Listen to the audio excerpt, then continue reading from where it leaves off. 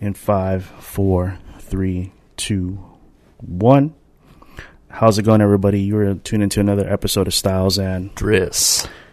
And we are coming to you live and direct from the Rock Lord Soul Steppers headquarters here in Minneapolis, Minnesota, to be exact. The north of Minneapolis, Minnesota. The North Minneapolis of North Minneapolis. Yeah. This is true north. Yeah, true north. But it is Saturday, January 8th. And we are in 2022. Hallelujah. Hallelujah. 1, 2, 3, hallelujah. As Ty said, and he probably doesn't remember this, but he said that when we were in either California or Florida, and we were on our way to a rental car. And we were getting, I think we were all taking photos inside the rental shuttle. The shuttle to take us to the rental car place from the airport. And it was me, Johnny, Ty, Los, Joe, Mike, and Jarrell, whom a lot of you might know as Kid Rello. And we were there for, I think, Freestyle Session 10-year anniversary. And Ty's taking the photo. And, typically people are like, say cheese. And instead of saying that, Ty was like, 1, 2, 3, hallelujah.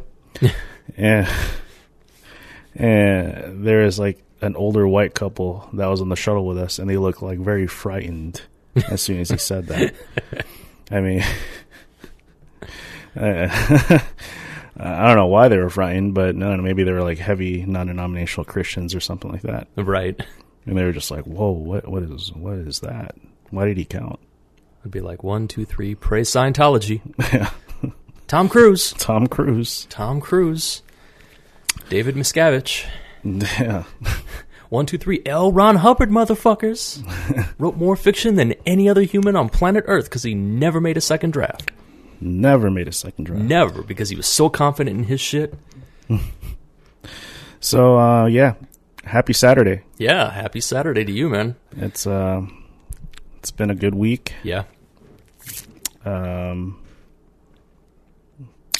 It's in terms of dance, it's been whatever. I didn't teach a class the week before.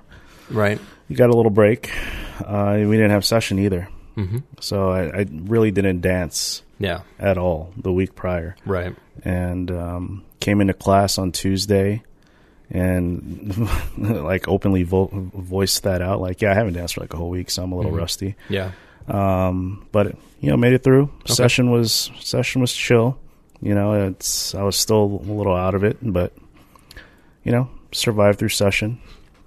I was pissed. Yeah, why were you pissed? Yeah, I could tell because you left early. Yeah. It was a myriad of reasons. I mean, mostly just the idea of when you're dancing with a mask, it's kind of it's almost like it's very similar to like altitude training, where you just do not have that extra gear. So you go out, and even if you do something as like simple and benign as like just like a little footwork run where you're just like grooving and shit like that, you're not taking in nearly as much oxygen as you'd like. So basically, like everything that I was doing was just not lining up, and I was just off. And when you do that, you kind of feel almost like it's kind of like it's almost like when you come back to doing anything like weight training, or let's say you're going golfing or some shit, and you've been out of it for like 2 or 3 weeks. So all the progress that you made is just completely just gone. And you kind of get to a point where it's like, I always tell people that saying about, practice makes perfect. It's actually perfect practice that makes perfect. So if you're not going to be at your absolute best when you go out, then you're kind of, you're just wasting time at that point. And I was like, yeah, man, I should have just fucking stayed home. I should have just, relaxed and kind of, I was hoping that like going out to session was going to actually kind of clear my mind, but it didn't. It made everything like quicksand. So I was just like, yeah, I got to fucking get out of here. I got to go back home. Yeah, I could tell because you were like, normally you're like there either a little early or like right on the dot. And I was even wondering in my head, I was actually about to text you and ask you, like, you good? You know, just to make sure that, you know, whether you were going to stay home or you were just running a little late. Yeah. But as soon as I got to my phone, you already showed up. Right. I mean, and that's partially it too. Now that I live in Brooklyn Park, it's sort of a reset on a lot of different levels. One of the resets is that I have to kind of recompensate and refactor in, like, where I'm at, like how long it's going to take me to get to places. I've been having to make that adjustment with, like, work and everything because, you know, some days the roads are completely clear and I get there, like, way ahead of schedule, and there's, like, other times where, you know, it's just like a fucking, you know, a caravan of cars. And I'm like, shit, dude, this should only take me 30 minutes, and it's actually taking me like 45 minutes or 50 minutes. So it was the same kind of thing versus when I was living over in Maplewood. It was really, really easy to get to session. I mean, like, stupid easy. I was just like, fuck, bro. I'm just like on 94 and I'm just there. Yeah. Now you're feeling my pain. Yeah. So I have to readjust for that. I mean, it's not been a total loss. Last week I did get to go and train over at my which is going to be my soon-to-be academy.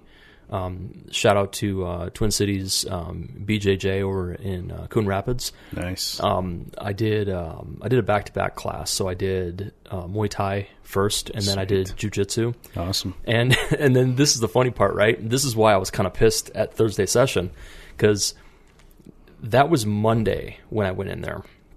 Went in on Monday, and what I lacked in, like, overall technique, I more than made up for in my gas tank, like, you know, my breath work and everything that I've been doing, and, like, cold showers and all that kind of stuff. Saunas has all been paying off. It's kept my cardio up.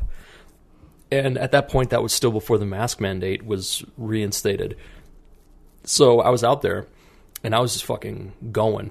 And Muay Thai especially, I was really thinking that I was just going to be gassed before I even started, but I hung the entire way through the class.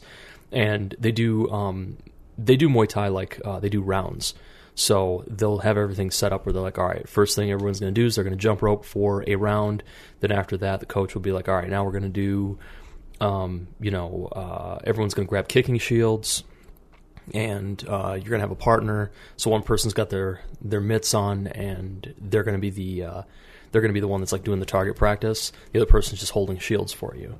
So, you know, you did that, and we did that for like 5 rounds, and then we switched. And then the other person goes, and you're holding for them.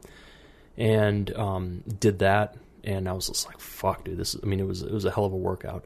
Then after that, went and did the jiu-jitsu class right after. And with jiu-jitsu, typically, you'll start with your, like, the main body of the class is going to be just... it'll be like a 5 or a 10 minute warm up, depending on the academy. Some academies really want to burn you out, so that way you only are going off of just, like, complete training and not muscle and horsepower. But because of the fact I think there was only like 2 other guys that showed up for that class, they didn't even bother doing the warm up. They were just like, yeah, let's just hit the ground running. So we were working on techniques. Did my techniques. And then afterwards, we did the roll. And the roll in jiu-jitsu is sparring. So, you know, you just go ahead and you have 30 minutes, and it'll be anywhere from like 3 to 5 minute rounds, depending on how the coach wants to set it up. And it'll be like, you know, you'll hear like the clock will ding, and, you know, you're like, hey, you want to go? Yep. All right, cool. Slap hands, fist bump, and then you just go. And then once that bell rings, now you switch partners. You rotate. So I went ahead and I did that, and I rolled against a blue belt and a purple belt. And what I was really stoked about was the fact that the blue belt was more my size. So he was like really just like trying to, you know, go after me and stuff. So I hung with that. And because it's been such a long time, and I've forgotten so many techniques, I just kind of was more focused on just trying to survive and not tap if I can help it. Then I rolled with the purple belt. Purple belt he probably outweighs me by about maybe 50 or 60 pounds, and he's a tall guy and just like all arms and legs. So I knew that at that point he was just going to be setting me up for like Triangle City left and right. So I basically was like really focused on just, breath control and survival, because being that he's bigger than me and heavier than me, he was going to be able to take positions easier and just like get into spots. And I was going to be like kind of painted into a corner and I have to figure out like, okay, do I have to frame up? Do I have to bridge? Do I have to, shrimp escape from this? How do I get out of this? There was one point where he was really insisting on a triangle choke. And he had me in, he was in mount. I reversed. And then when he ended up pulling guard. And then when I was like trying to get his leg out and I was getting ready to frame up, he just, boom, he put up his legs onto my shoulders as if he was, just setting his watch, right? I was like, fuck. So I knew I was in trouble. So I basically I just went ahead and I just went like real heavy, went ahead and did like a gable grip to protect my arms from getting pulled. Because if he can get my arm across center line, where your arm goes across the center of your body and kind of off to either the left or the right, depending on which arm it is, then all he's got to do then is just get that figure four. His one leg will hook over his knee, and then he'll just put that pressure in, and that's it. You're being sung a Brazilian lullaby. So I sat there and I just kept putting that pressure, and then eventually I got to a point where I was able to like, and I mean, he almost had me there, and I was like just about to tap, and then finally I was able to like just inch the escape. And after everything was all said and done, he was like, dude, he goes, "You're a white belt?" And I said, yeah. I mean, I only got like my second stripe when I was over at the academy in St. Paul. And he goes, dude, you did a really good job. He goes, I really appreciated the fact that you're not the typical like spazzy white belt that just tries to fucking go berserk and everything. You were just taking your time. You're pacing yourself. You were breathing. He goes, I could tell because I was putting you into like really like uncomfortable spots where most people panic, especially beginners, and you just kept it cool.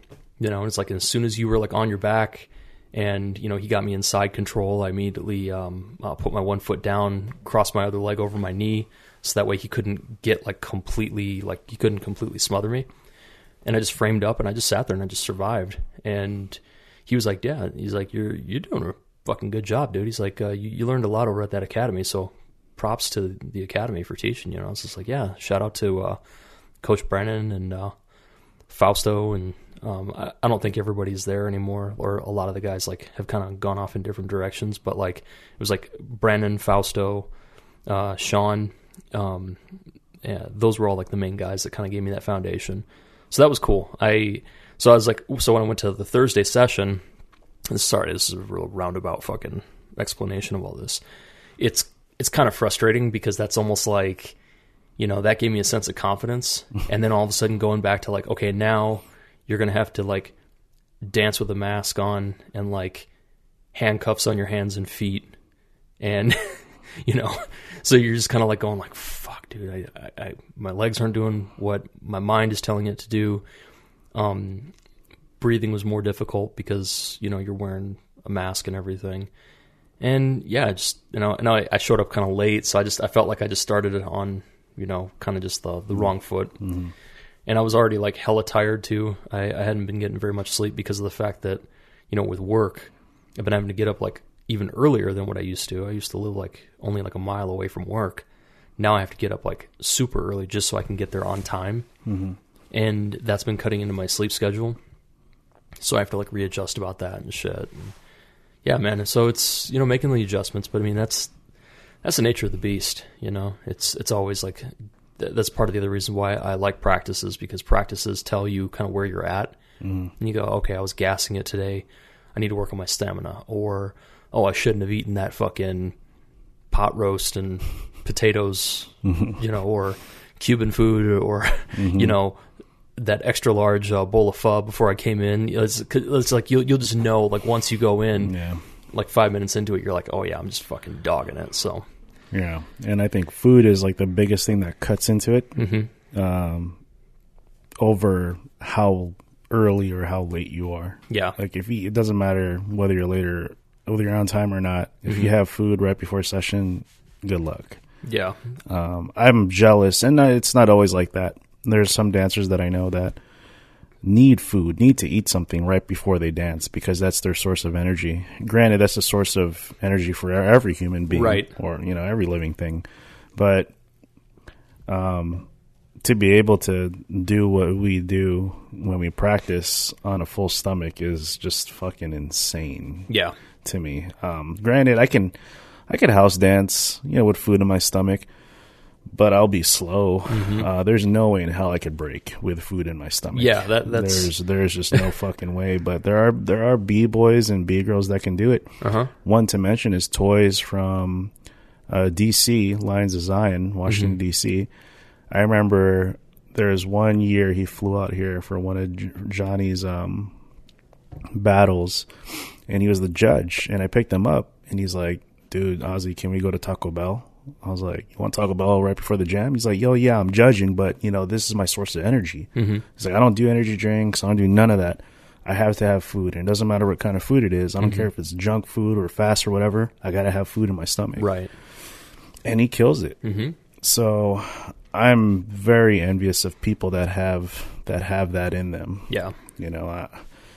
Jarrell, Kid Rello, he would eat snacks. And, not just light snacks. He would have fucking those mini donuts at the gas station, those little mini Hostess donuts. He would eat all that right before a battle. Right. And that was the way to calm his nerves because he was so nervous. And if you've ever seen Kid Rello break, the dude flips like crazy. He's a impact kind of B-boy. You know, he does a lot of flashy shit. Yeah. It's not like you're brand new old school. I'm going to do this quick shuffle on the floor with some footwork and do a quick freeze and give you a cack. Right. No, it's like I'm going to flip over. I'm probably going to do a rainbow or a Valdez, and then I'm going to do like a halo and pop up into an invert or a stingray freeze. He's fucking nuts, but he needs to have that type of stuff in his stomach to calm his nerves. So I'm envious of those people. Right. So my question to you is, why did you pick that school in Coon Rapids over the academy in Brooklyn Park?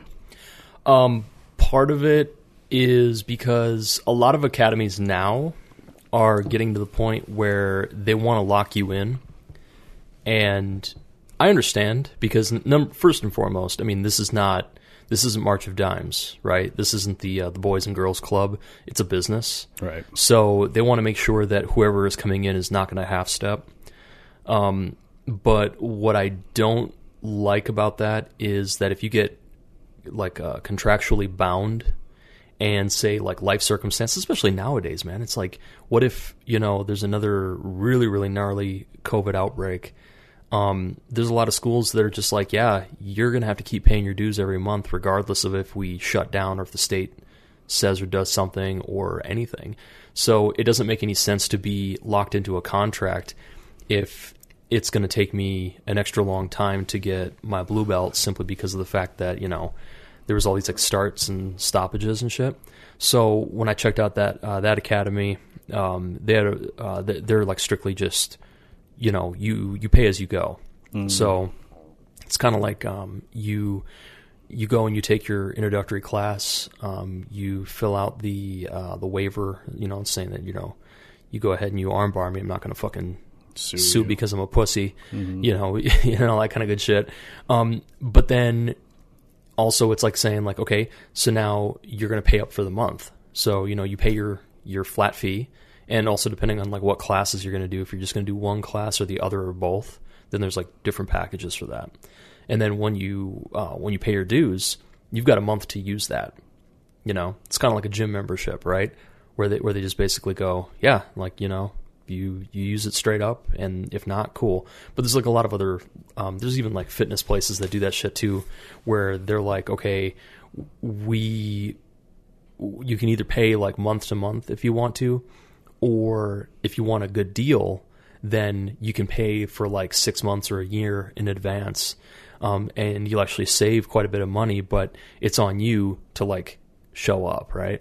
So for me, I just appreciated the fact that if I happen to travel, let's say I get a gig out of state someplace, or I go to Europe, or I, go to Asia, or go here or there, or, any place in the domestic U.S., and I'm like, okay, well, coach, I'm not going to be able to make it for, a month because I'm going to be so busy with X, Y, and Z. Then a lot of other places, they're just kind of like, it's like Goodfellas, right? Fuck you, pay me, right? Mm-hmm. They don't give a shit. But this coach, he's shout out to Coach Nate. He's got his academy set up where he's just like, yeah, you go onto the website and you pay, through the website. There's no giving your debit card or your you're not like putting in like a check, like a voided check or any of that kind of stuff and having them just like automatically withdraw. You're doing it like, month by month. So I like that. And I like the fact that it's under 6 miles away from where I live as the crow flies. So I'm technically closer to that academy than I am to the Brooklyn Center Academy. And not to knock Coach Greg or anybody else over there, but I also like just the fact that like I can go out there kind of at my leisure, and I'm a very self-disciplined person to begin with, so I know that I'm going to be utilizing anything that I do, and I'm always going to get my money's worth. Just like with my current gym membership that I have, just working out, I always make it a point to at least go three times a week, bar none, and then if I can, I try to go 5 is like, like the big goal, right? So I just decided that I was just going to go ahead and give it a shot and see how I liked it and everything. And then based on that, I would go, okay. Because, it's also been my experience too. I've gone to some other gyms where you might not be the right fit, or that gym might not be the right fit for you. And you'll see that sometimes, like some places are very sport-centric in the way that they train, where they're basically like going like, we're not teaching you anything. You just have to keep up, right? Other places are very much like, hey, we're a McDojo that happens to have jujitsu, and maybe the people that are teaching jujitsu have only taken a couple of seminars, so they're showing you just kind of, whatever stuff, but their specialty is like some other art form, and I'm not a fan of those. So you never know until you actually get in the cipher with people, and see how they operate. And I really like their the way that they teach. Their Muay Thai coach, she's very competent, and I was like, okay, this is cool. She was like giving really good advice on my form, and showing me like some of the variances and differences, because I'm familiar with Muay Thai, but there's like a couple of rough edges and bad habits that I have from like years of doing Taekwondo and Wing Chun. So she was like, oh, okay, so all you got to do is like twist your hip a little bit more here, or don't completely go to a sideways stance. You want to kind of stand semi-forward and stuff. And I was like, oh, okay. I'd make the adjustment, and the next thing you know, the technique worked. And I was like, some people, they might be very good at, fighting, or very good at their art, but they're not very good at teaching too. So I dug that. I dug that I was able to go out there, and they were able to kind of meet me where I was at, and then give me a little bit of elbow room to kind of adjust and stuff, rather than being like, you're doing it wrong, you're doing it wrong, you're doing it wrong.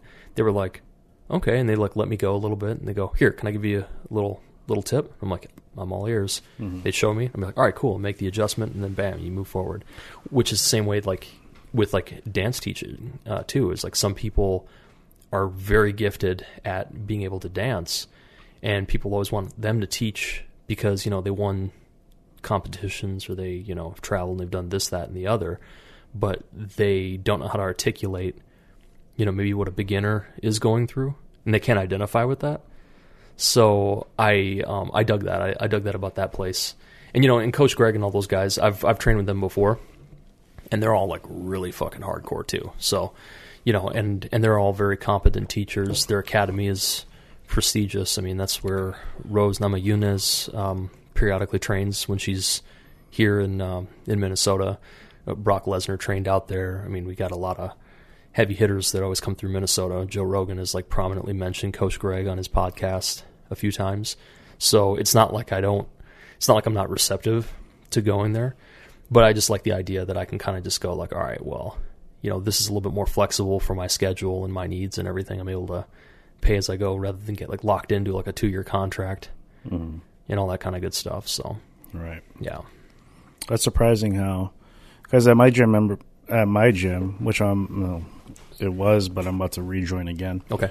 But at my gym and Anytime Fitness, they have like a 2-year contract. But when the pandemic kicked in, what was really nice about the owner is that he put a hold on everyone's membership. Okay. Like he put a hold because you couldn't even go in. So he didn't charge anyone for however so many months until the state regulated it to the point where they're like, all right, everyone can start going back to the gym again. Right.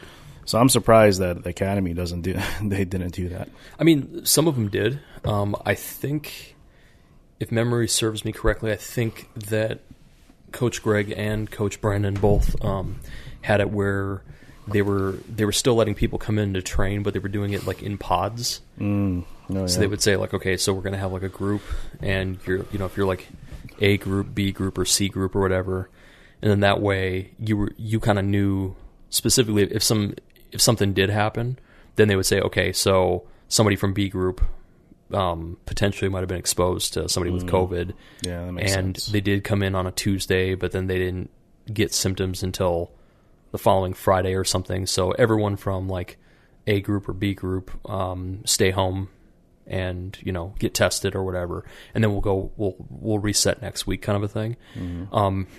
And then of course the other thing now being that with jiu-jitsu, they're kind of like, they're looking at it almost as like an occupational hazard, right? It's like any which way that you seem to slice it, you're going to be kind of taking your own health into your own hands. So just be responsible. If you feel, fucked up in any type of way, I mean, and it could just be an injury, physical injury.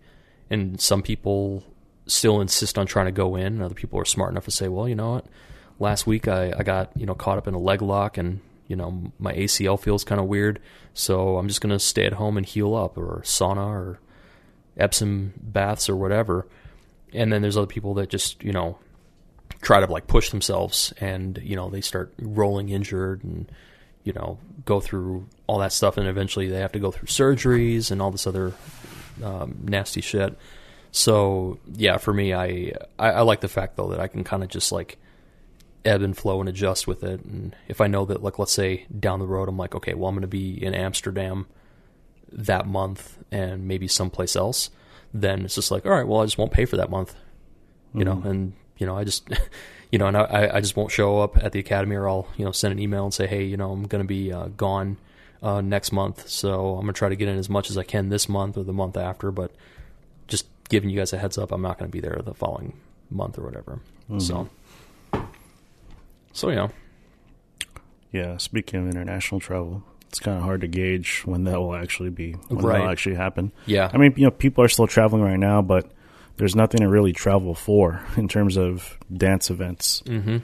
Or it's not easy to travel for internationally at all, which is why I haven't done any of it. I don't want to deal with the stress. I don't want to deal with the bullshit. And like, it's just...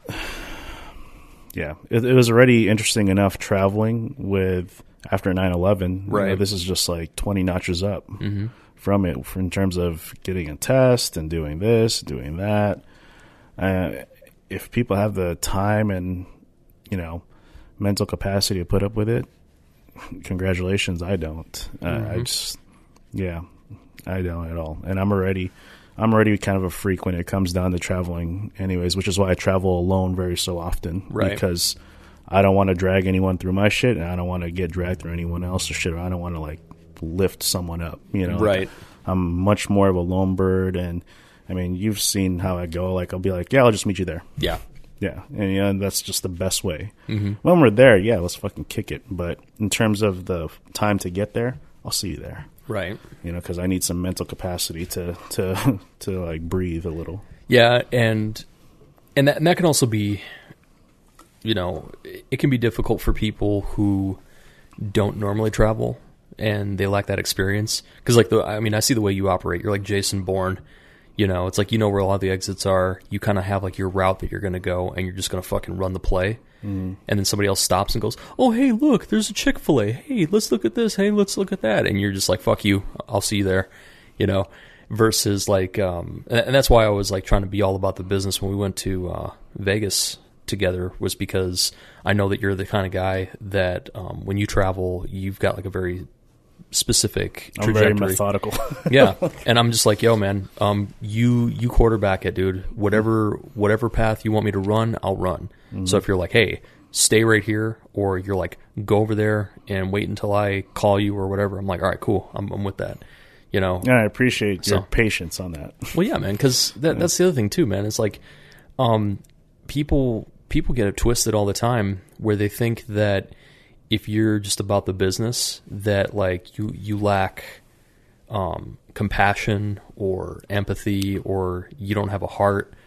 And it's like, well, the shoe's got to be on the other foot too, for the person who is kind of the guest of the situation. You have to be able to say, okay, whatever it is that I need to do, I'm going to trust your judgment, because, you know better than I do, rather than like, dragging your feet, bitching, complaining, slow down, you're walking too fast, where are we going, I'm hungry, and all that kind of shit. Are we there yet? All that fucking nonsense can be put on the back burner. Right. Yeah, you're right. So yeah, like exactly how it goes, man. It's when you're the guest in a certain situation like that, it's like you either fall in line or you just take yourself out of the situation and go your own way. Right. You pick which way, Right. When I'm the guest in any situation, I always fall in line. When we were spending the time with Foot and Lorelei, when we were staying at their crib, Foot made it clear where he's like, I'm going to be working every day. Yeah. I'm like, no problem. I'm going to get a rental car. Yep. Yeah, because I don't want to be a burden to you. I don't want you to be a burden to me. I'm gonna get a rental car. We're gonna do our own thing if that's okay with you. Yeah, and they're like, yeah, fuck yeah. And that's why like the trip out there was fun. It was a breeze, because we just basically had it all figured out, where we were going like, all right, we're gonna go do our own thing, and then we can meet up with Foot afterwards. Yeah. Or Foot's like, oh hey, guess what? I got some free time. So y'all motherfuckers want to come out to the gym? I'm like, bet. And I think that sometimes people aren't really used to travel, or they've only gone on like vacations with people. So there's like a very specific exposure that they've had experience with. And then I've been like on places or at places where it was like, there's no time for fun and games. This is a business trip, so to speak. And there's other times where it's like, okay, this is completely recreational, or there's like 10 people and we're all going to be off on our own little agendas. And then we're eventually going to meet up at the jam or what have you, because I've traveled with you before, I also keep that in perspective, because I've traveled with other people. And it fucking sucks. It sucks all kinds of ass, because it's like 30 people in a car. Nobody knows, like the left hand doesn't know what the right hand is doing. Nobody knows where they're going. Everyone stands outside of the jam practicing the seventh element of hip hop, which is loitering, where they all sit there and they fucking talk. I mean, it's just like in real life, right? Like they talk about their dreams rather than actually going to achieve them. Same thing. Oh man, I'm so hungry, bro. I'm so hungry. What do you want to eat? I don't know, bro. Let's go get some pho. Well, but I don't want pho. I want McDonald's. Well, I don't want this. And I'm just like, this is great, dude, but they got to shut down the fucking venue. So let's make moves. Let's all go.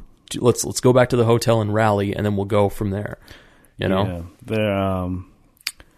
So I hate traveling for competitions. Honestly, I fucking hate it, because I've grown to become, maybe it's because I've been doing it for so long to the point I'm kind of over it. Yeah. Where I'm like, if I go somewhere, I just want to go with no schedule. Like the funnest but the worst trip I've ever had, and worst meaning mentally, was my Washington D.C. trip. Because it was fun, because Circle Theory, we all gathered up together. We were all, well, almost all of us, we were all there. We were fucking repping. And it was for Just Debut USA. It came back. All that shit. It was fun. It was my first time in D.C. What made it the worst was that I didn't have enough time to go check out all the Smithsonian museums. Right. And that's what I was way more intrigued about than fucking not even making it past the damn prelims in the house. Yeah. I was way more intrigued about that. I was like, I just want to chill here and not fucking dance. I don't give a shit about dancing. Like, it was great. You know, like, I think if maybe for someone that's 5 years in the dance, you know, that's still hung up on like all the dance celebrities, they probably would have like ate that shit up. Because like throughout that time, and you know, it's not a big deal to me, but it might have been a big deal to someone. But dude, the minute I get there, right away, Frankie J hits me up. Yeah. And he's like, yo, where you at? I'm like, yeah, I'm just here chilling, blah, blah, blah. He's like, cool. Me and Toyner are going to pick you up. We're going to go get crawfish. I'm like, all right, cool. You know, and then I met up with some DC legends and stuff. You know, it's like to maybe someone of 5 years of experience that, again, that's in the celebrity dance life. They're all like starstruck. That would have been like the world to them. But to me, I'm like, I just want to fucking see some museums, man. Like, I want to know more about, I want to go to the African Museum, African American Museum. I want to see all that. Right. Fuck this shit. But whatever. So I like traveling for dance, more so for the reunion, only because I know how the whole system works, more so for the reunion, but at the same time, I'm kind of like, fuck this shit. Yeah. So I think for Blueprint, this year, I'm probably going to go out there like maybe 3 days before everything starts. I'm probably going to bring my golf clubs, check out some Houston golf places, look at some properties for my brokerage to buy, just do shit like that I would honestly rather do. Right. And then indulge in the dance stuff. Yeah. Because, yeah, dude, fuck all that. Damn, there is something that I was going to mention too, that I was going to piggyback off of what you just talked about. But I can't quite remember. About where to go with a bunch of people? Yep. So I learned a very important lesson from Johnny Craze. All right. And I didn't really, he didn't even teach it to me. I just watched him. Right. And this is Johnny. At any event, especially dance events, he doesn't say bye. He just goes. Yep.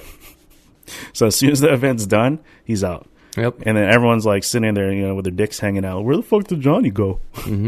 He left. He went home. Yeah. So let me rewind that too. So I learned from Johnny and I learned from Joe. Yeah. Both in break cops. So Johnny has the art of leaving, the art of being a chameleon and just dipping the fuck out. Yeah. Joe has the art of making his own exit. Yep. So Joe, I learned it personally because I was like, hey, do you want to roll to this place? He's like, nah, we'll roll separately. I like to have my own exit. I'm like, I like that. Fuck. Because you can leave it whenever you want, and you're not a burden to anyone and vice versa. So if you are someone that hates, like us, that hate's a strong word, it's not a fan of, hanging around with your dicks out at jams, just make your own exit and just leave without saying anything. When you see them, you will see them. Yeah. Yeah. There's, I guess there's the other part where if you, again, like you were saying, based on experience, right? You're a new jack who's never gone or done any of this other kind of stuff. Then it's nice when you roll out with like kind of a clique or a crew of other newbies that are all sort of like you're on the same adventure, right? Sort of like the loading stage. I kind of think of it almost just like with like going back to the allegory of jiu-jitsu, is that sometimes you learn a lot from being in like the study group with like the other white belts in one corner, where y'all are trying to figure out the foundation of the moves, versus you're sitting there with a purple belt or a brown belt who's kind of like, here you go. Like, they give you their arm, and then you're supposed to be like fumbling, trying to figure out the technique and stuff. And some brown belts are like kind of just sitting there almost like tolerating everything. I mean, and don't get me wrong, there are other experts and people who've been like training a lot where that's kind of part of why they're doing it too, is because they want you to work, they want you to learn. Same thing in the roll too. They'll roll with you and they'll just let you do whatever. And they're just like, yeah, you're not a threat to me, so Yeah. You know, do whatever you got to do to work out. You know, I'm basically in their case, they're spotting you. Okay, so you know, those are always like cool things to be able to do. But I also understand and appreciate everybody's time. Right. So if I'm going to go, like for instance, like when we've gone to New York, there was no fucking around. It was just like, all right, we got to get on this train. We got to go over here. This thing's going on at this time. We're going to be there. We're going to go over here. We're going to do a workshop. We're going to do here. We're going to go over here, and then we're golden. Because we were on Annie's and Stepchild's time. Yeah, I mean, and you want to talk about like, you know, Jason Bourne, you know, like 5.0 on that shit. That's them. They're basically like, okay, we got to go this way, and then Annie's going to break off at this point because she wants to go get some stuff from Whole Foods, and I want to go and get my favorite pizza at this one spot. So, you know, we'll meet up in the middle, kind of a thing. So, you know, you're along for the ride at that point. There wasn't going to be like a, hey, I'm just going to come out here and stand in the middle of Times Square and fucking marvel at all the bullshit that's going around. I was like, I don't give a fuck about any of that shit anyway. You know, for me, I was just like either about the dance, or I was about the experience, or about kicking it with my crew, and that was it. And I had a better time when Step and I went to Rock Dance Summit, because at that point, number one, I mean, I've already made myself vocal about this, so I don't have to go into like great detail, but I've already like kind of, you know, washed my hands of the quote unquote, you know, the hip hop side of everything out in New York. The only things that I really care about out there would either be rocking or house. After that point, I'm just like, okay, whatever. You know, it's just like, congratulations, we got to see where fucking Dookie Mike got stabbed in the neck back in 1981 or whatever. It's like, awesome, this is part of hip hop history, whatever. But you know, I'm like, yo, I want to go to Funkbox. Or we're chilling in Bushwick, you know, and someone's like, hey man, there's this really fucking good Puerto Rican place like right up the way from here. Make sure that you roll with one of the locals, so that way motherfuckers don't see your nose wide open and step to you and stuff. So I'm gonna run out there with you and stuff. And you're like, all right, bet, let's go, and we just go and do our thing. And then of course, if there was an event or a jam or what have you, then it's like, all right, we're gonna go see or do that later, and that's cool. But ultimately, you kind of just get to you keep your counsel a little bit like closer, a little bit like tighter, you know, so you're able to, you know, be with the people that you know and trust and respect, and they got your back and you got theirs. Versus, again, going to a place that you have, like, you're completely out of your element, you don't know anybody, and the only thing that you have to look forward to is the event. I mean, you know, that might let you down, you know, if you're, you know, kind of hoping that you're going to be able to, like, politic with everybody. And I also have to respect the fact that if I'm going out to some other territory, it's going to be the same shit as like with Minnesota Joe and Johnny, right? I can't expect that this person who is born and raised in New York is going to fucking stop and give me a tour of the city, right? It's like they're going to be like, oh, what are you going to do? And you're like, oh, we're thinking about going out to Coney Island and checking out the Wonder Wheel, you know, and Warriors hotspot and shit. He's like, all right, cool, have fun with that. And it's just like, oh, where do you live? Oh, I actually live in upstate New York. I live like damn near by, you know, Buffalo. So, you know, so I'll talk to you guys later. And you're like, all right, cool. But other people are like, oh, it kind of sucked that, you know, that person didn't stay and want to chit chat or whatever. It's just like, yo, they have a life to live. They have a life to live. They might have 3 kids waiting at home. Like, okay, you know, Dad, you're going to come home after you're done with your fucking breakdancing thing, and then you're going to take us out and feed us, you know, and all that kind of shit. So we got to respect that. And that's a big problem that I've always noticed in hip hop is this idea that because you're participating, that we're all on the same starting blocks. Like, oh, you live the break life too. And it's like, no, this person is actually 45 years old, and they've got a mortgage, and they are an architect, and they got all this other shit. So the jam is just kind of like the icing on the cake for them. They're going to come out here and they're going to, like, you know, make an appearance, maybe get in the cypher a little bit, do their thing, and then they're going to leave. But other people are like, wait, well, we want to stay for, like, you know, the previews, the show, the end credits, watch the cutscene at the very tail end of the Marvel movie, and then everyone's going to go into the lobby talk about the movie and what they just saw, and then go to another place and sit down and eat and talk about everything that they experienced too.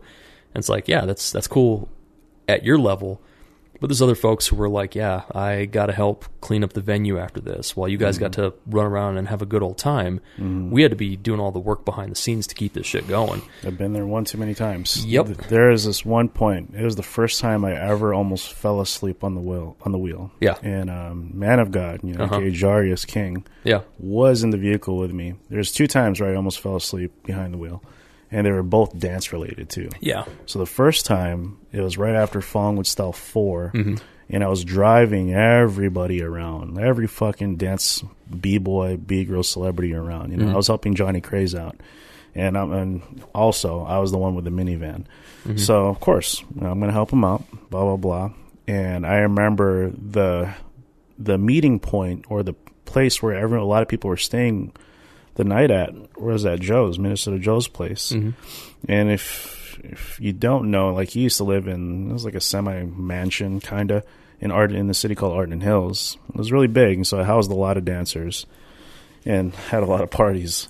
But I remember Perkins, right, was just down the road from his house.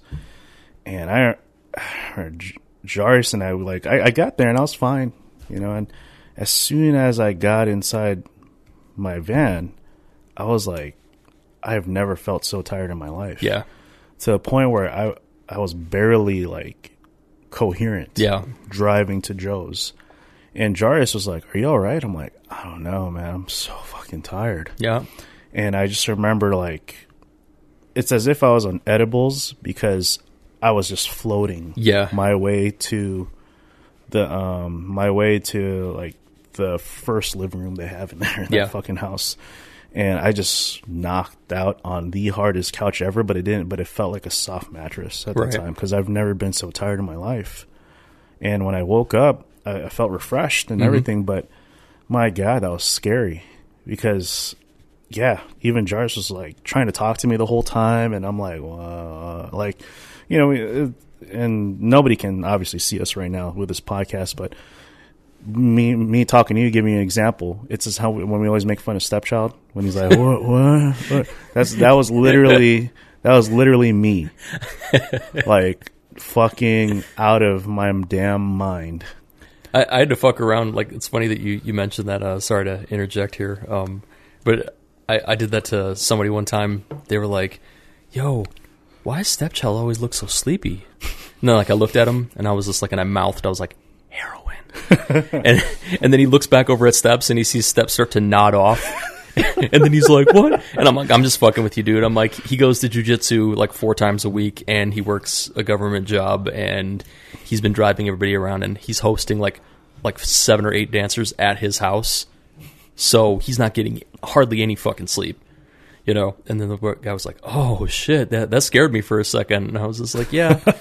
I was like, that would actually be more of a rational excuse, right? It's just like, oh yeah, he's taking the H train, But no, it's just like that whole thing. I mean, and especially if you don't fly someplace and get a rental, you're most likely, you're driving, several states over. And if you're the oldest person, it always seems to be like whoever's the oldest person always draws the short straw and has to drive, like, the entire way. Nobody else wants to kick in. Nobody else wants to do a shift. Not everybody has a license, so that's a lesson for you young B-boys and B-girls and dancers. Or everyone does have a license, and it's still the oldest person. And they still want to fucking, all right, who wants to drive? And all of a sudden everyone's, like, asleep. And I'm like, okay, I'm drawing dicks on every single one of your faces. Okay, every single one of you motherfuckers. If you're not going to kick in for gas, if you're not going to help drive, if you're not going to help pay for the hotel, you're getting a dick on your face. And yeah. I remember we went to this event in Chicago called Smooth Ones, and it was thrown by a crew who was at the time called So Swift. It was me, Foot, Bradley, a.k.a. Popsicle, Marin, who else was there? Peace, Jeremy, and Step. And we all have our licenses. Yeah. But still, Step insisted in driving, Yeah. being the one that drove the whole way. And granted, it's just Chicago. It's a 5-hour drive. Right. But, that's tiring. Mm-hmm. So I would ask Step, like, hey, I could drive, man. He's like, no. It's like, okay, that's it, man. All right, somebody give Step some Adderall, some modafinil. Just go ahead and fucking put that shit in his Oreo cookies or whatever and just perk that fucker out because, he needs a break. Yeah. But anyways, yeah, I've never been so tired in my life driving. The second time, it was me and Kid Rello, and he actually ended up driving for me afterwards because we were about to go off the road into a cliff. It was New Year's. We used to do New Year's shows. At the time we were called Warriors, and we used to do New Year's shows at the Solera in downtown Minneapolis. And it was, I want to say it was the last New Year's show we did, where we ended up going, holy shit, man. So the theme was Spartans, like, Greek mythology. So all the fucking warriors actually ended up like dressing up as like Spartans, not like full out, like, but like the red robe, whatever. Anyways, it's crazy New Year's. At the after party there, some chick didn't know that her boob was hanging out, and Joe came up and took a picture with her. And Ty told him, like, kind of gave him like the older brother like finger, like, tell her that her boob's hanging out. He's like, all right. So he told her, and he got a fucking kiss on the cheek from her anyways, but still, he still had the photo of her titty hanging out. We ended up going to this after party, and it was in a warehouse, and it was the wildest shit ever. Like, it was my first time ever experiencing something like this. But there's a DJ playing like good funk music, playing a lot of Prince tracks too. But in every corner, there is like some sexual shit going on. Yeah. Like, you walk in, it was like $20 to get in. You walk in, there's the owners of the studio. I won't mention any names, but there's the owners of the studio that we performed for. They're there, they're fucking making out. And then like in each corner, there's like someone having sex. And, like, it was like the wildest fucking shit I've ever been to. And it's a New Year's after party. I do have a quick question about that. Were you guys still dressed in Greek attire? Nope. Okay. I was going to say, because then you were just stumbling right into some eyes wide shut Illuminati fuck club. That's honestly what it felt like. But, we were getting down too. Yeah. Each member was on their own type of shit, and like they're making out with some other random chick. But yeah, I remember leaving that party, and I had to drive Kid Rello all the way back to Chaska. And I remember just being so fucking tired. Yeah. But the thing is, it wasn't the type of tired that I got when I drove for Flong with Style. It was out of nowhere. I was just falling asleep behind the wheel. Right. Like, it hit out of nowhere. Like, it wasn't like creeping up. Yeah. And I just remember hearing Kid Rello saying, whoa. And I was like, holy shit, bro, I'm so tired. He's like, pull over, man. Let me drive. And yeah, that was the last time that's ever happened to me. That was like in 2008, 2009. Yeah. Or it was turning 2008. But man, fucking never again I will ever do shit like that. Yeah. Or I'll ever put myself in a situation to do something like that. So yeah, that's the thing when you're younger too. You don't really look at things as risks, because you just want to like go out and just do shit, right? I mean, I was bored. I was 19 at the time, right? So it's like you're willing to compromise. You don't really think about it and go like, oh yeah, I'm going to lose like 6 hours of sleep in this endeavor, so oh yeah, that's worth it. But then, like, as we start to get older, especially when you have more responsibilities, you kind of pick up on those little things and you say, oh yeah, that's probably not the wisest of decisions, or okay, this is cool. I'll meet you guys back at the hotel. And especially that's another reason why I don't like rolling like super deep. Like, I don't mind it if it's like people that I know and trust, but if you're going to roll up with like a bunch of people from the scene and you don't even have a guarantee that you're going to have like a spot in the hotel, it's just like, no, I either need to get my own room or I'll bunk with somebody that that I know that that I trust and shit. I don't want to have to sit here and like walk in, be dead on my feet, and then like look around and go, there's like 47 people in this hotel room. How the fuck am I even going to be able to go to bed? Or everyone's like staying up until 5 o'clock in the morning practicing hand hops and shit. And you're just like, bitch, go to sleep. Yeah. Here's the issue with traveling in big groups, right? And here's my method that comes into play when the time comes where I have to travel with big groups. Yeah. So the issue with traveling in big groups is that everyone wants to do something. Yeah. And a lot of the times it's not the same thing. Nope. And the even bigger issue is that it could just be a group of 5, and each person wants to do something different. Yeah. So my methodology, when I come down to it, is if I know, and because at the end of the day, it's your fault, right? You put yourself in the situation. Mm-hmm. You decided to travel with a big fucking group. It's your fault. So me taking responsibility on my behalf, when I know I'm going to travel with a big group, let's say circle theory, right? I am going to be, my mental state now is going to say, is going to be, okay, I'm down for whatever. I don't give a fuck what we do. Right. I have no agenda.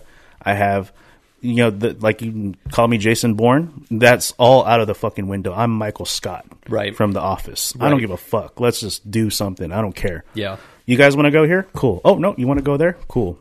That's how I do it now when I travel in big groups. But how often do I travel in big groups? Very seldom. Yeah. Like, we literally have to be crew. Mm-hmm. But just know that I'm not going to be the leader of that shit. Yeah. Like, you guys can fuss it out and do your ADHD shit. I'm going to be chilling here, going with the flow. Yep.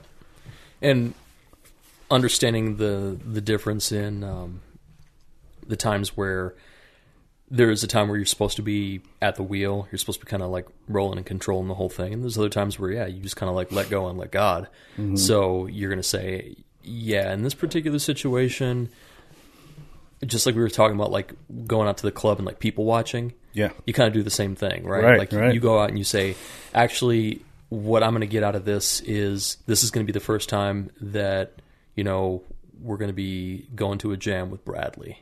Right. Mm-hmm. So you kind of want to just sit back and just like see what the fuck he's going to say. Yeah. and just laugh and bust balls and everything. Yeah. And then there's going to be those other times where you say, okay, I'm rolling out here with somebody that I know that maybe their people are from here originally, like they got roots here. So we're going to go over to, so-and-so's grandma's house and she's going to be making us food. And you're like, all right, bet. This is something where you kind of surrender the driver's wheel, to have a different experience. Right.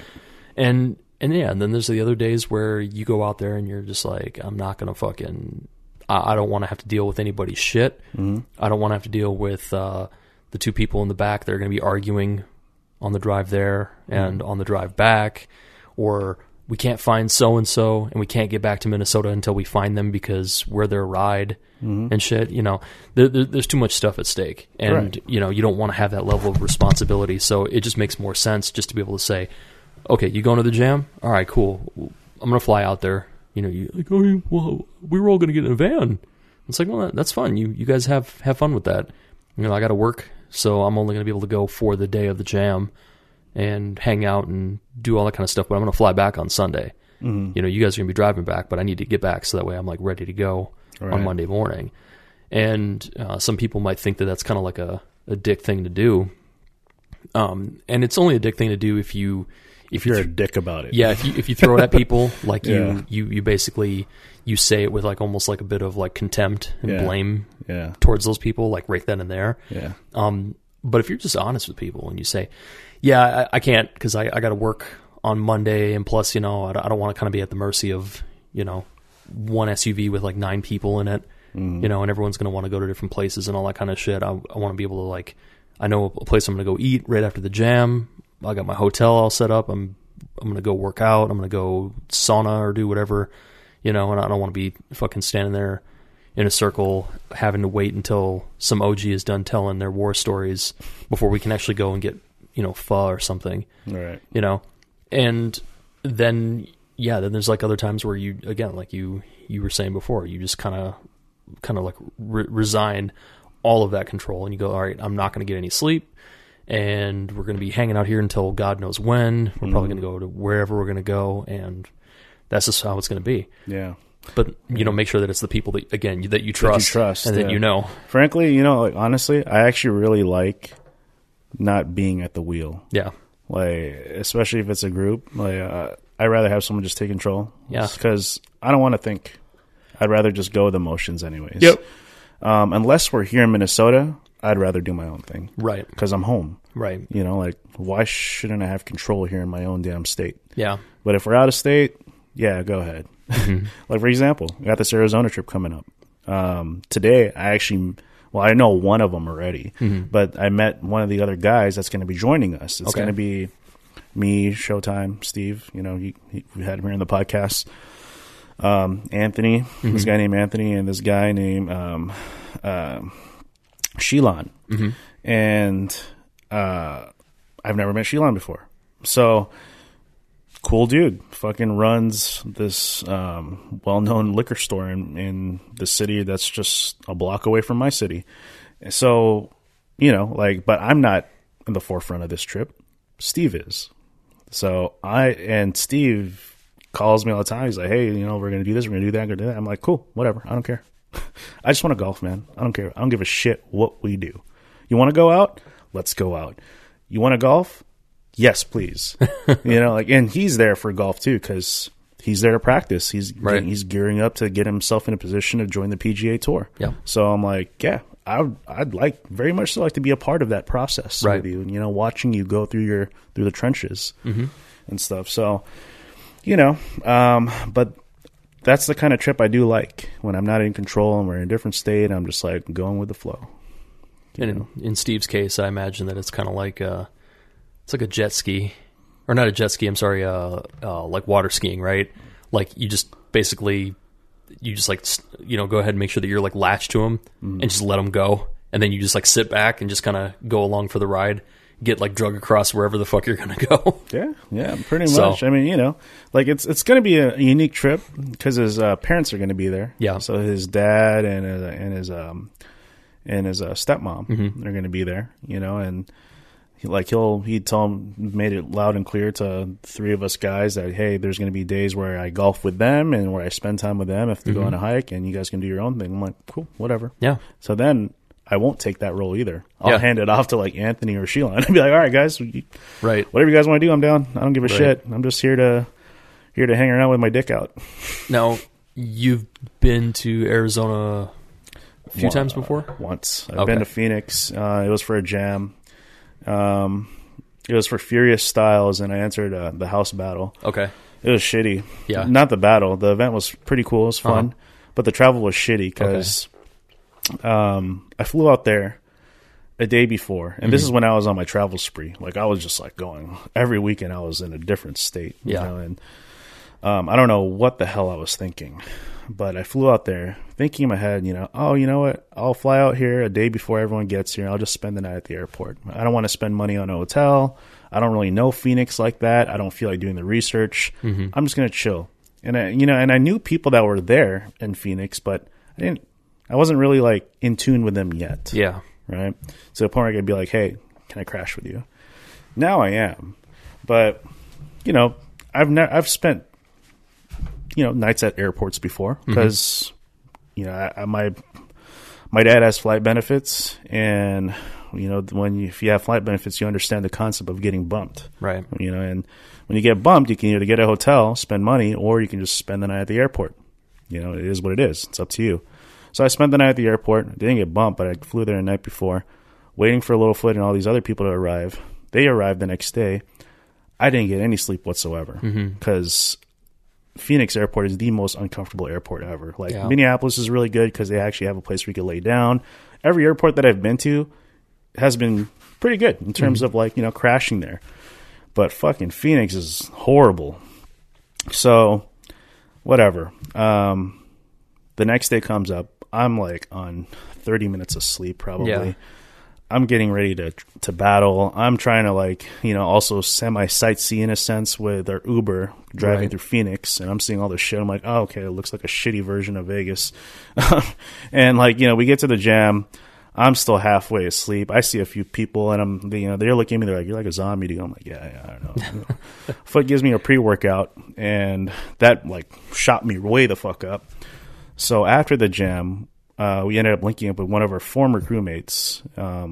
Maybe he's still in. I don't know. I don't know how Foot's running everything over there on that side of the U.S., but his parents are loaded. They own a gas station, a very well-known gas station in Vegas.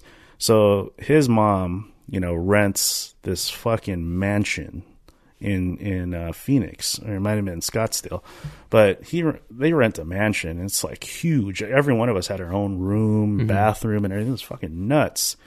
But I didn't really get to enjoy it because literally we stay there for one night. I'm tired out of my mind. I like literally knock out in my own room. Yeah. And I wake up 4 hours later, head back to the airport just to get bumped off of that flight and spend another night at that airport. So for those of you that know me and that think that I got it really good because I have flight benefits, or, I don't know, for one, first of all, let's get this out there. I don't fly for free, all right? I have to pay the taxes, which is still good. But in certain situations, like the one I just mentioned, that I just talked about right now, that I just shared, it's better to just buy your fucking flight. Right. Than be a cheap ass. Better to just buy your fucking flight, rather than be a cheap ass, because at the end of the day, you end up biting it, paying for it mentally and in a sense physically. So one, I don't fly for free. I pay the taxes. And again, you have all that baggage to worry about. Am I going to make it on this flight? Or do I have to spend a night at this airport? Do I want to spend fucking $300 on a hotel room because I'm booking it so late? Like all this bullshit. So guess what, people? I don't really have it that great. Like, fucking. My parents fly for free. I don't. They're the ones with the full-time benefits or full retired forever till the day you die benefits. It's whatever. Anyways, for those of you that don't understand how flying standby works. Yeah. It kind of reminded me a little bit of my trip when I went out to, the last time that I went out to Arizona. I was out there for my dad was getting remarried, and I was kind of just trying to figure out like if there was going to be like anything, cracking that night or whatever. My biggest regret was that I should have rented a car. My sister and her fiance rented a car, but there was like the only problem was like we all went to like everything else together except for when I wanted to go clubbing. And you'd put the word out, and you got me in contact with your homegirl Rose, and we were supposed to like meet out at this. I forgot the name of the place, but I guess it's kind of like a house hotspot because it's Monarch. Like is it Monarch where it's like a rooftop thing? Yeah, I think that they do. Rooftop. Yeah. So I was supposed to like go out there and meet up and all that kind of good stuff, and then it was a no-show, and I'm like, oh, okay. So I just basically stood there and danced and chilled and shit, and then finally I got to a point where I was kind of like, all right, wonder what else is going on. And then I found out there was another house thing that was going on at a bar that was like on the other side of, or not the other side, but it was like a few blocks away in downtown. And up to this point, my future brother-in-law, he dropped me off in downtown, and where we were staying though was in Scottsdale West, which is, it's kind of like the equivalent of like being in like the outer burbs. It's like roughly about a half hour away from like Phoenix proper. So I ended up going out to this other place and getting down over there. And of course, lo and behold, my dumbass, I had this outdated shitty Windows phone. And this is back when there was a problem with the Windows phone where it wouldn't, it plateaued on its updates, which meant that I couldn't download any new apps. So I was kind of fucksville from that point on because my future brother-in-law, he was already like dead ass asleep, and I had no other way of getting out of Phoenix because I couldn't download like a Uber or a Lyft app. So I ended up having to like call an actual cab, like a cab service. And then the cab driver comes out there and picks me up, and then it was like a $60 fare to get me back out to Scottsdale West. Oh, shit. And I was like, fuck, dude, this just sucked all kinds of ass. So again, you know, lesson was learned about not really being at the mercy of anybody else in those types of situations. Like the move for me would have been like, oh yeah, I should have just, you know, rented a car. Even if I would have rented a car for the day, just for that particular endeavor, then I would have been able to like go out to the club, kick it. If I happen to run into everybody, cool. Because I was really hoping to meet Rose, because I think there was supposed to be word around the campfire was that Weewom was supposed to be out there too. And I really wanted to meet him because I've always like admired his music and his production and DJing and everything. Yeah. And then it was just like poof, like everyone was just like no, like everyone was like responding to texts, and then all of a sudden there was like nothing, and I was like, fuck. I was like, all right, well, I guess I'm just gonna have to get into my own adventure. Then I was just like, all right, cool. So I'm dancing up on this hot ass rooftop, and it's still like fucking 110 degrees outside. Oh, shit. Yeah. Because like they got married. Was it way worse than the Vegas heat that we experienced? It was about similar. Oh, gosh. Because it was October, so it's still like in the daytime it was still like teetering on like 90 or 100 degrees. But like it was still like 90 or 100 degrees outside in the day, and then at night, this is the thing about like the Southwest is that sun basically the reason why people always wonder why everything's got that real like kind of Adobe look, you know, like the kind of like the white spackle on buildings and all that kind of shit, is so that way it can trap all this heat.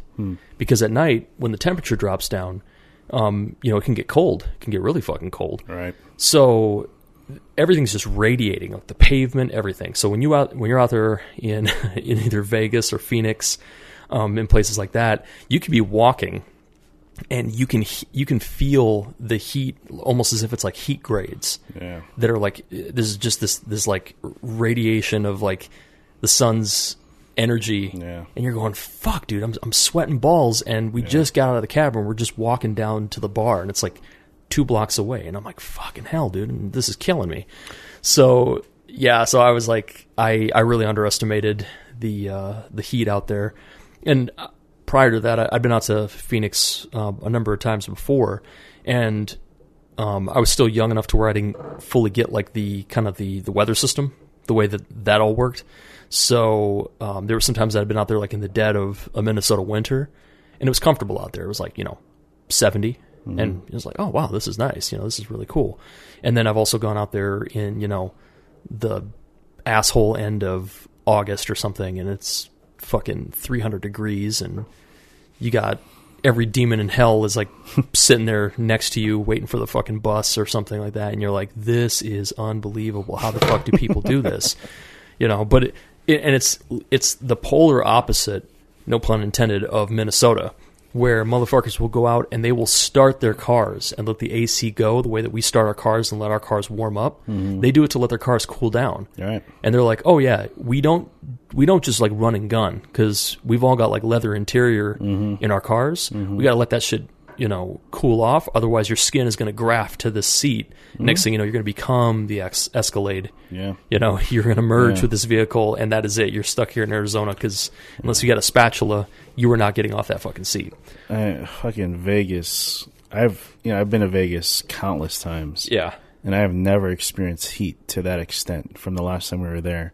And I mean, you were there with me. I was in the most pissed off mood every time we sat in the car. Because I'm like, what the fuck? This is unhuman. Like, why put up with this bullshit and stuff? Why even go out? Right. And it didn't even, oh my gosh. Anyways, it's funny how well, it's not really funny. It made sense to how you mentioned Weewum. But for those of you that don't know, if you don't know him by that name, you probably know him as Tomahawk Bang. Tomahawk Bang. But, and for those of you that don't know him, period, but have seen him, he comes off as very, very intimidating, very stoic face, you know, like the whole fucking nine, right? And for one, I've known who he is for damn near 20 years because, you know, he was one of the guys that was leading the front when I started dancing. So he's been up for that long. And, you know, I've seen him almost every single year at Blueprint. Yeah. But the weird thing is I've never had a conversation with him, or none of that. Never hung out with him. None. You know, we know a lot of the same people. Yeah. And it only made sense for us to hang out and, you know, be friends. But none of that happened until we were in Paris. And it was all by chance, too, because, what was it? I actually remember standing in line for Just Debut, the prelims, the day before they fucking canceled everything because of the pandemic. And Carrie, the house dancer from Russia, she walks out, and I already know Carrie. You know, and she's like, "Hey," I was like, "Hey, well, how's it in there?" She's like, "It's not going good. Come with me." I'm like, "What?" You know, I didn't really know her that well, right? You know, and I think it's safe for me to say, but a lot of guys have a dance crush on Carrie. Okay. So, you know, I was just like, holy shit, dude. Like, I know her to the point where, like, you know, we can, like, joke around, but I didn't know her to the point where I'm like, all right, yeah, let's just kick it. Yeah. So she's like, no, come with me. Let's go. I'm like, where? She's like, we're going to go meet up with some people. I didn't even know who the fuck we're meeting up with. Right. You know, but thankfully it was people that I knew. Yeah. So I'm like, all right, you know what? I'm in Paris. I don't even know. I'm technically semi here by myself. Yeah. You know, Was was like knocked out. David, I don't know where the hell he is, but you know, I'm here by myself. Whatever. Yeah. And I'm going to hang out with like a very prominent dancer from Russia. So I'm just like, all right, fuck it, you know. So I get we get into an Uber, and right away we're like going to this coffee shop, and in the coffee shop, I see Lassar, who's from Italy, and I know Lassar. And I was like, oh shit, Lassar. And then I see Weewum. I'm like, oh, okay, cool. And it was weird because it's like we already know of each other, but we met right there. He's like, you're Ozzy, right? I was like, yeah, man. You know, and I was like, yeah, you're Weewum. I'm a big fan of your stuff. He's like, oh, thanks. And then we started building a friendship from there. Yeah. Within like those however so many hours. And then we ended up meeting with Cole and Amy and Tsunami, and of course I know them. But it was kind of funny, and the friendship, it's like it built so fast because, again, this is kind of leading back to the beginning of the story, is that when you look at Weewum, he comes off as very intimidating and stoic face, but he is the funniest fucking guy ever. Like, he's like Ty. I was just about to say. He's like fucking Ty. He's the Ty of the Southwest. He is hilarious. You know, like we were both cracking up over some of the dumbest shit, and it was all. There was a point where we were talking. It was me, Koflo, and we were laughing about some stupid shit. And Carrie was like, "What are you guys talking about?" And we all, the three of us, looked at him and were like, "Yeah, you wouldn't get it. It's a stupid American joke," you know. And it was like on some fucking slapstick comedy stepbrother shit. Yeah, and again, going back to the friendship, it escalated so quick to the point where he's like, "Hey man, give me your number," and I was like, "All right, cool." We shared an Uber going back because we both left the same day to come back to the States, and he was like, "Yeah," and we were just, it was weird. It's like, okay, for one, it's like we went from not really knowing to each other to sharing an Uber together, and just like, you know, as if we've been friends for a very long fucking time, right? And it was the funniest thing, you know, and yeah. Anyways. Look up Weewum or look up Tomahawk Bang. Look up his music. It's fucking amazing. He is still, in my personal opinion, one of the best house dancers or best dancers in general ever. Yeah. I mean, the dude came from breaking and he came to the house. He still has got head spins for days. Like, yeah. Sour Patch, right? Sour Patch. Yeah. Sour Patch Kids Sour Patch. Yeah. I can't remember if he was in Melodrama. I don't think he was. But for sure, Sour Patch. Yeah, because what were the, refresh my memory, what were the big three out on like the West Coast / Southwest? It was Sour Patch, and so there was actually more than three. I mean, but there were like three that really were like those, like the crews where there were more like collectives where they just had so many fucking people. But so there were. I mean, I'll just name everyone that I grew up with in two. So yeah, there's Sour Patch. There was and there's a point. There's Melodrama. Circle of Fire. Oh yeah, Circle of Fire. There is Circus Runaways, The Freak Show, Lost Tribe. There is what's it called again? There is another one. I don't know. It's all slipping my head. But was People of the Sun? No, they weren't on that circus stuff, or they weren't on the abstract stuff. People of the Sun's from Vegas. Yeah, I actually got offered to be a part of that crew, and I'm like, nah, I'm good. You're like, I'll just stay Muffin Top King. yeah, Muffin Tops is where it's at, my friends. But yeah, that's as far as I know. And then there's all these other crews that came out afterwards that were still kind of exercising the abstract style of breaking, like Jive Core Legion from the Bay Area. But yeah, for sure, Circus Runaways, The Freak Show were like the two rivals for the very long time, for the longest time. And it's like Sour Patch was like the judge, like the godfather of all that shit. Right. Because they had like Paranoid Android, Weewum, L10. PA was in Sour Patch? That's it. He created Sour Patch. Holy fuck, man. That's so weird. Like I've only ever thought of him as Knuckleheads, so that's so trippy. Well, Knuckleheads is another one to think about too. Yeah. But no, PA is the one. He's the one that created. He invented Sour Patch. Okay. And then he brought all these other high level dancers in. There's another dancer I'm trying to think about. I can't remember. His name starts with an M, but he was freaky as fuck. You know, they all wore like eyeliner and makeup and shit. Yeah. Back then. But I can't remember. Originality stands alone. You know, I'd say they had, especially Rob Zilla, they had a lot to do with, you know, the abstract approach to breaking. Okay. Battle Monkeys, kind of, with Rockadell. Yeah. Those were some crazy... Headhunters with Roland. Those were some crazy times. You know, when I think about it, not really, man. California and Texas were like the ones to innovate so much shit. Yeah.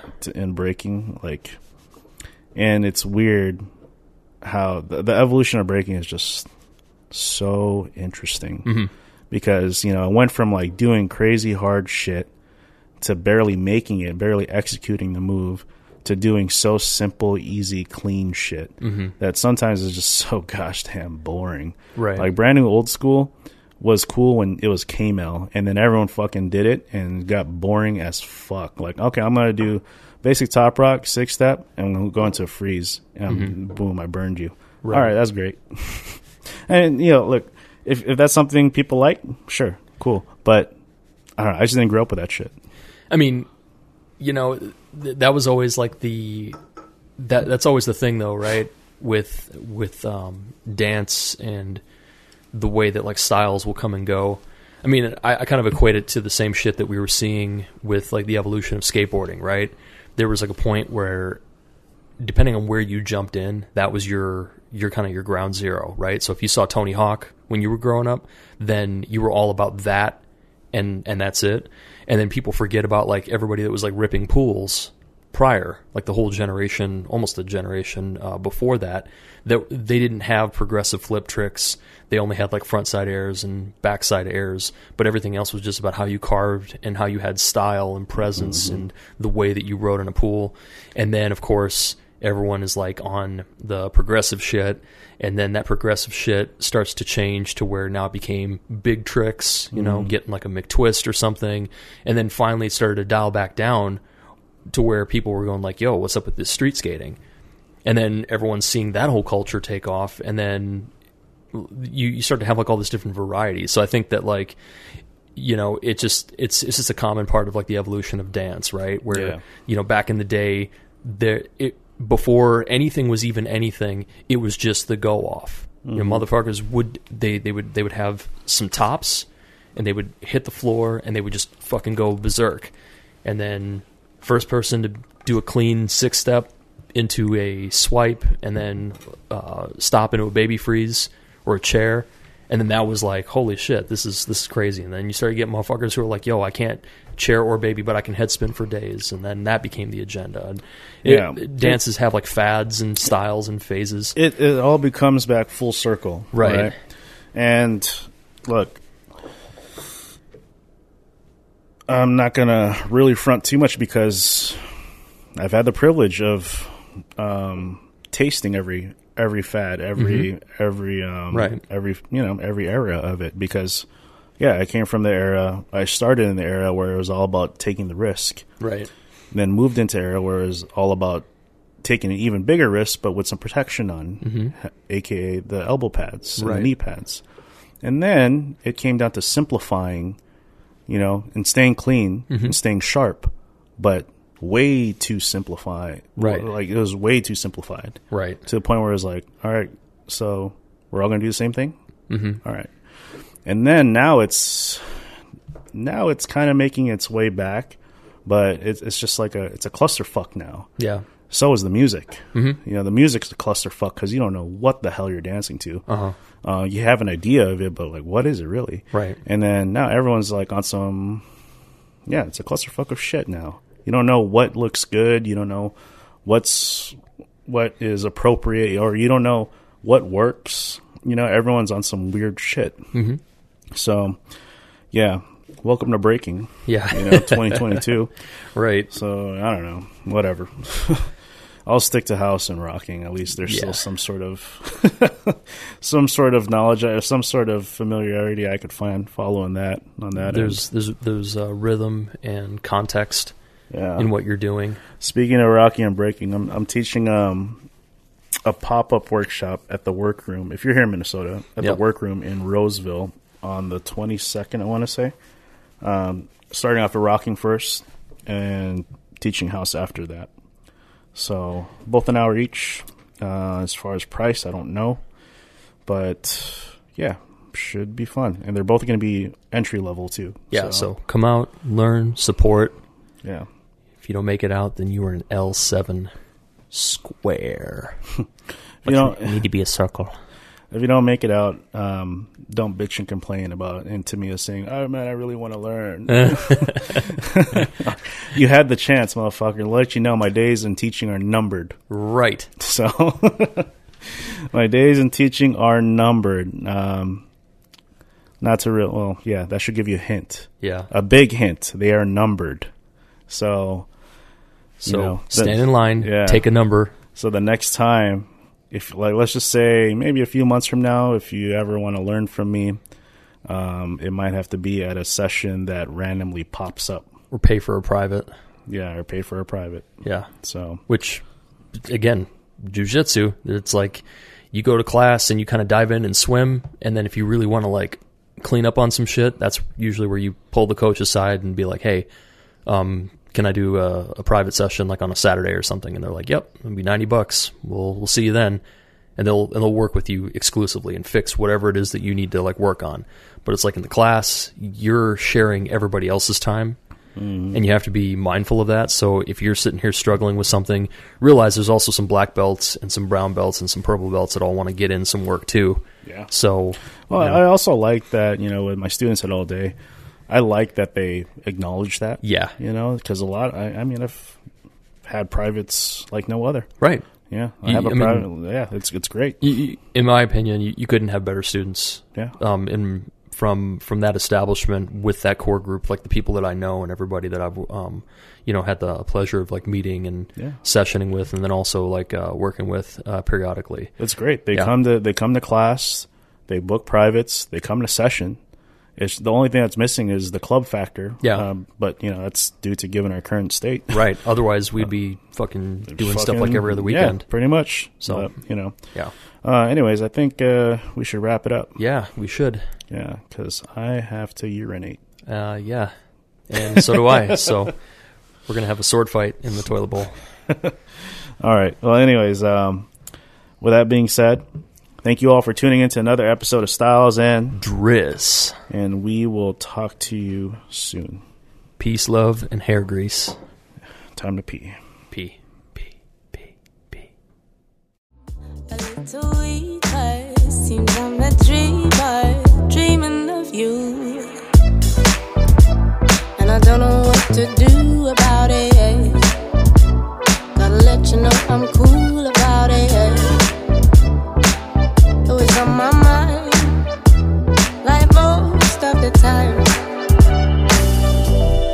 let you know today, if I can find a word to say, it's true, I've been dreaming of you. Not innocent, I hope you feel the same as I do, so I can get to know you. I wanna get to know you.